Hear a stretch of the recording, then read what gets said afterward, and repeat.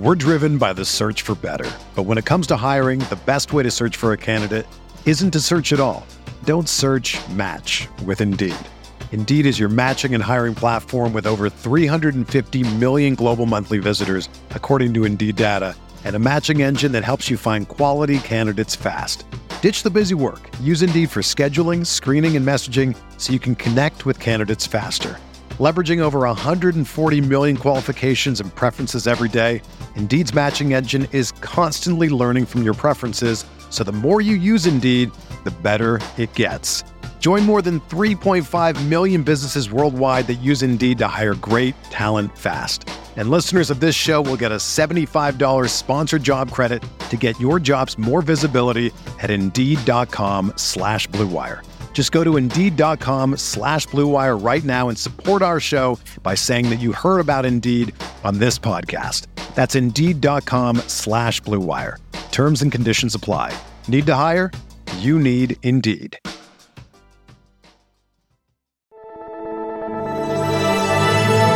Blue Wire.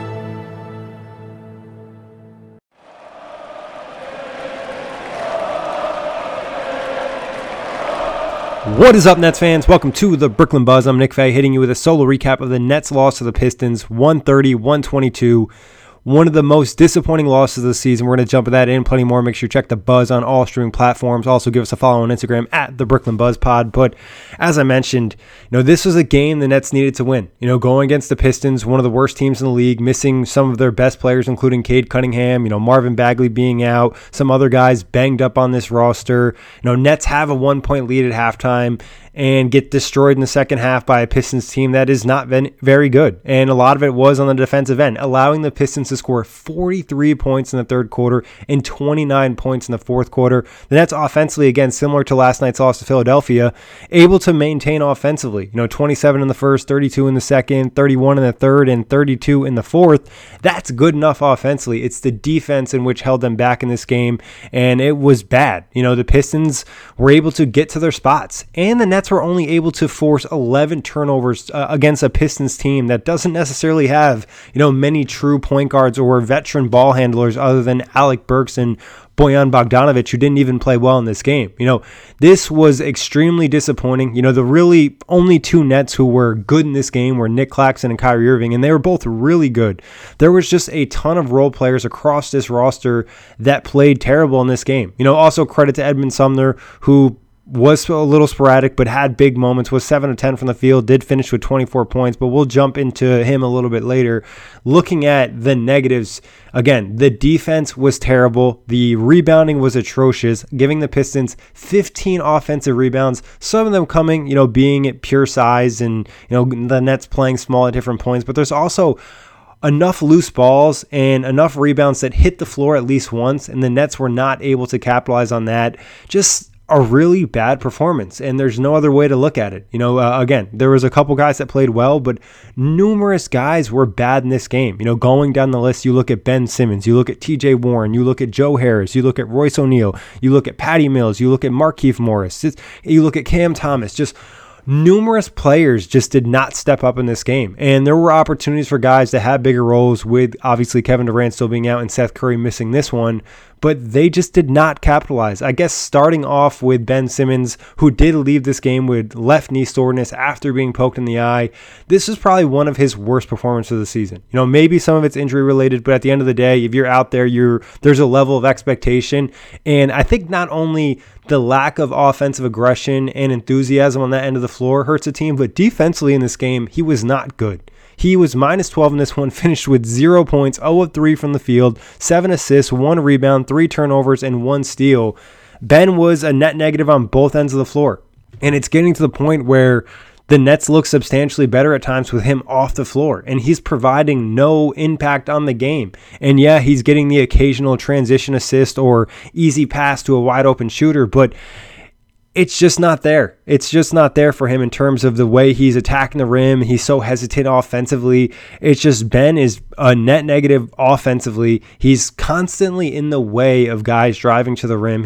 And when he does roll, it's not with enthusiasm and not with purpose. And I think defensively, he's supposed to be this defensive player of the year candidate, and especially if you're, hindering the offense, you should be putting all your effort in defensively. There's too many possessions where this guy is not even raising his arm up to contest a shot. This is where it's getting to a point where there's no real hope or faith that he's going to turn around the season, and it's impossible to defend him at this point with the way he's playing, the effort he's playing with. It's just not good enough for a guy that was expected to be, a third star, a fringe all-star maybe with his team, or even at the very least, have a chance to make the all-defensive team. And right now, Ben Simmons is looking like a bad role player. In this game, obviously there's been moments where he's been okay, but for a player of his caliber and his talent to play at this level against a team like the Detroit Pistons is just not acceptable. And I think everything has to be on the table for the Nets moving forward with Ben Simmons, and that means benching him, trading him,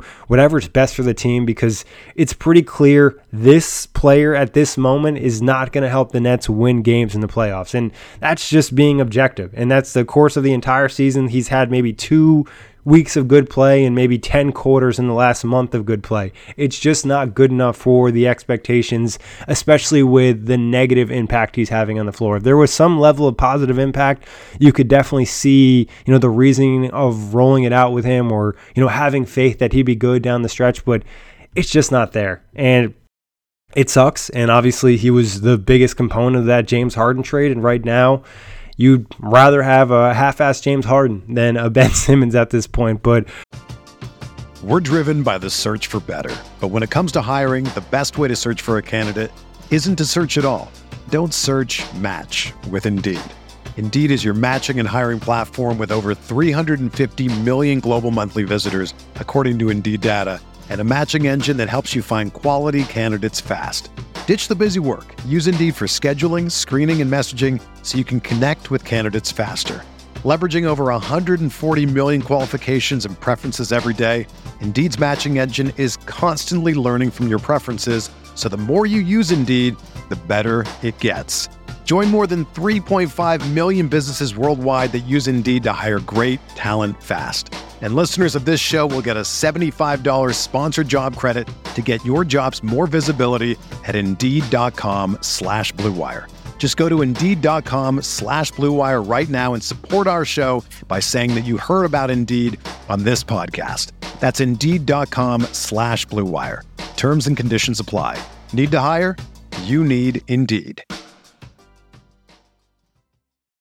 This is the story of the one.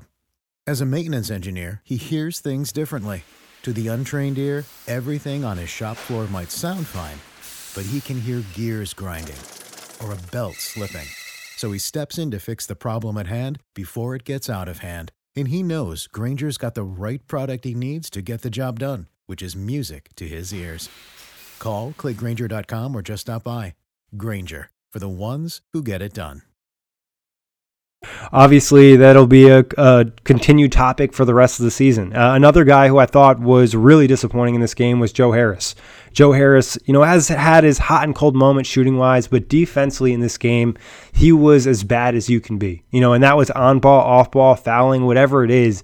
He played like a rookie defensively in this game, giving guys cushions in situations where they look comfortable shooting, fouling guys when it was not necessary, overly contesting, that contest on Killian Hayes that turned into a flagrant one. It's just, what are you doing out there, Joe Harris? You're a veteran, you know better than this. And then offensively, getting that shot swatted late in this game that eliminated really any chance for the Nets to make that run. It's just, he's not doing enough. And it's sad to say, and we've mentioned it plenty of times this season, it's the ankle injury. The surgery that he had on those ankles with the confidence coming down, he's just not that impact player. He's been extremely sporadic, and he's a guy at this point that you feel better in the back half of your rotation. A guy that's maybe in that 7 to 10 spot where, he might give you a good game, but you're not necessarily counting on him, and it's disappointing. Joe Harris and Ben Simmons are two guys going into the season. There were expectations for them to have a large role with this team and contribute to the success and probably be in the top 5, top 6 players in the team. And right now, neither guy is in the top 5 or top 6, especially over the course of the last month. You're looking maybe in the top 10 and even at times maybe out of that. So disappointing game for Joe, disappointing season. Another guy who has been really rough over the course of the last 2 weeks has been TJ Warren. He also left this game with an ankle sprain, finished with 2 points, 1 of 5 from the field, 0 of 2 from 3, 2 rebounds, 1 assist, 1 turnover. But I think, again, this has been a point we've touched on the pod over the last couple of weeks, is he's been very timid offensively, not looking for physicality in any way whatsoever. And defensively in this game was getting blown by everyone. Even when he was playing in a zone defense, he was having issues, having a positive impact defensively. And then the defensive communications with him and Markieff Morris and Joe Harris and Royce O'Neal and Yuta Watanabe, it's just a lot of mistakes from veterans against a team like Detroit that is filled with young talent and rookies and sophomores and guys, even trying to fight for their NBA life. Guys like TJ Warren can't outplay them. And again, he's coming back from a serious injury and did leave this game with an injury, but if you're out there, there's some level of expectation. With Seth being out, you were hoping to maybe get a 20-point game from TJ Warren, and you got essentially the opposite of that and got a 2-point game. And again, really bad defensively. Moving over to another veteran, Royce O'Neal, who started obviously in this game, finished with 3 points, 1 of 7 from the field, 1 of 5 from 3, 3 rebounds, 1 assist, 1 steal, 1 turnover. And we know Royce is going to have these bad games from 3 and these limited impact games offensively, but defensively in this game, he was also terrible. Could not stay in front of anyone and was committing fouls. He fouled out of this game. Another guy who had a negative impact on both ends of the floor, Royce O'Neal. And it gets to a point when you're having, Joe Harris, Ben Simmons, Royce O'Neal, TJ Warren, Markieff Morris, all having negative impacts on both ends of the floor, you're just not going to win the game. You just really don't necessarily have enough players to win the game without Kevin Durant or someone having, a godly performance. And, Kyrie Irving pretty much did that with a 40-point game, and Claxton did that with a career-high 27 points, but still, the other guys were so bad, it prevented the Nets from winning this game. And again, a lot of it is defense. You're going to have bad shooting nights. They're going to happen, especially in the second night of a back-to-back, but the defensive effort, the engagement, and the communication from veterans, role players that are supposed to, not make their money there, but be able to check a box there, was not at an acceptable level for a team that wants to contend for a championship. And it's something Sean Marks has to look at. And we echoed that on the trade podcast. We've echoed that after a lot of losses this season. There has to be some level of consistency from your role players. And even that's not shooting. That's just the effort, the engagement, and making the right decisions. And too many times out there, guys are not playing up to the level they need to play, especially against a bad opponent. Again, this is not the Boston Celtics or the Golden State Warriors or one of the best teams in the league. We're talking about the Detroit Pistons, a team that's struggling and tanking this season and missing their best player in Cade Cunningham, and their second best player, Bojan Bogdanovic, had a bad game, and the Nets still lose at home by 8 points to this team. It's bad. And Jacque Vaughn wasn't awesome in this game, but again, it's hard to win NBA games when you have so many players having a negative impact on the floor. I guess getting to some guys that were, okay to good in this game, Yuta Watanabe finished with 8 points, 2 of 5 from the field, 1 of 3 from 3, 3 of 3 from the free throw line, 5 rebounds, 3 offensive, 1 block, 1 turnover, was +8. Yuta was solid enough to win the game. He wasn't great, he wasn't bad, but he was good enough that he could fill in his 24 minutes and have a level of positive impact. So Yuta did his job tonight. As I mentioned, Edmond Sumner in 20 minutes had 24 points, 7 of 10 from the field, 2 of 2 from 3, 8 of 8 from the free throw line, 5 rebounds, 3 assists, 3 turnovers. Was a guy that played with that energy and effort level that you love to see. Was able to attack the Pistons in the paint, get to the rim, get to the free throw line. So Sumner, another guy who was good in this game, probably the third best net potentially in this game after Kyrie and Claxton. Getting to Nick Claxton, another career night for Clax, 27 points, 13 rebounds, 11 of 13 from the field, 5 of 7 from the free throw line. At one point, he hit 4 straight free throws in this game, 5 offensive rebounds, 2 blocks, 0 turnovers. Clax was awesome. And one of the really good defenders on this Nets team. But there were even times where he got beat. But it's going to happen, obviously, when you put so much pressure on Clax to clean up all the mistakes across the board. And I think not only was there a ton of pressure on Clax at the rim in this game, but there was a lot of miscommunication about who was covering who, when to switch, when not to switch. As I touched on earlier, the communication was non-existent in this game. And sometimes that's as simple a task that can help you achieve a competent level of defense, and the Nets weren't able to do that tonight. But again, Claxton, awesome offensively, not only defensively, but offensively, showcasing his flexibility and comfort in the paint, finishing with both hands, going away from the rim, at the rim, under the rim, dunking the basketball, cutting, finding the open space. Clax doing a lot of good things for this Nets team on both ends of the floor. Kyrie Irving did everything he could offensively to try to save the Nets in this one. Finished with 40 points, 14 of 27 from the field, 6 of 12 from 3, 5 rebounds, 6 assists, 2 steals, 2 blocks, 4 turnovers. Kyrie wanted to get this win late in this game. You could tell he was starting to run out of gas, given he played 38 minutes and had shouldered almost the entire load of, running the offense and creating for this team. Kyrie continues his excellent play. This is 4 straight games of really, really good basketball from Kyrie Irving. And we talked about it on the news pod, Kyrie looking for that extension from the Nets, continuing to play this way, not only offensively being elite and efficient, but defensively being engaged. You have to feel really good with his level of play this season and hoping it continues, but also worrying that he doesn't wear himself down as the season progresses because of how much of a load he has to shoulder with Kevin Durant being out. And other guys in this game we can quickly touch on. Patty Mills finished with 6 points, 2 of 5, 1 of 4 from 3, 3 assists, 1 rebound, 1 steal. Patty brought some energy, but that's really what he can do, and you're only getting that in spurts. And especially when the team is playing so bad defensively, having a guy out there that can't defend anyone makes it that much harder to win a game unless he's going nuts from 3. As I touched on, Markieff Morris was not good in this game. 5 points, finished with 16 minutes, 2 of 9 from the field, 1 of 6 from 3, 3 rebounds, 1 assist, and another guy that can't defend. If you come at him downhill, he's going to foul you or give up a layup at the rim, and that was the case. As I've mentioned, just too many guys were bad defensively and could not contain anybody. And if you can't contain anybody, you're not going to win games. It just felt like the Pistons were able to get to their spots consistently and just either be in the paint, at the elbow, a mid-range look that they really liked in this one. The Pistons finished with 60 points in the paint. And this is a team that is not extremely talented, as mentioned. You have to ask yourself, where is the defense and how many upgrades does Sean Marks have to make at the deadline? And, you potentially look at the Detroit Pistons as a team that has some players that could really help the Nets. We've talked about it on this podcast. We've talked about it on Twitter. Alec Burks, who finished this game with 20 points, 6 of 9 from the field, 3 of 4 from 3, 5 of 6 on the free throw line, 5 rebounds, 4 assists, 1 steal. You could see the impact a guy like that would have on the Nets. And obviously he had a really efficient game, but giving them another option that can score and also provide you a big body that is at least okay defensively. Then also looking at a guy like Saddiq Bey, who went off in this one, 10 of 19 from the field, 5 of 8 from 3, 9 rebounds, 3 assists, 25 points. Took advantage of weak defenders in the post, getting to his spots, knocking down shots, and playing with a level of energy and effort out there. And then Bojan Bogdanovic, as I mentioned, did not have a great game in this one, but could easily bounce back in the next game for the Pistons. I think it was 8 straight games of 20 points for Bojan before this. He did have 11 points, 6 rebounds, 1 assist, and 1 steal. Not good defensively, but at least he's providing you something more than a lot of the other Nets role players.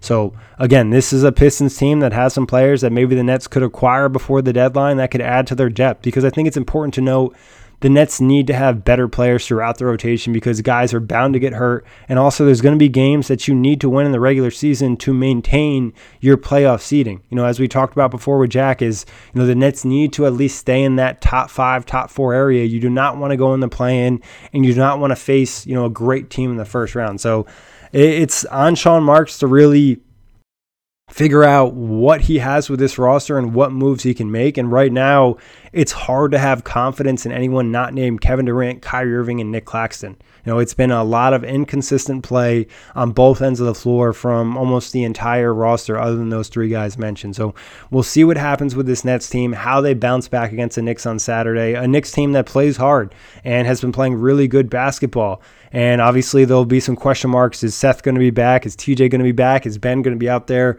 And what type of defense are we going to get from this team without Kevin Durant? But as always, big thanks everybody for listening. Check the Buzz on all streaming platforms.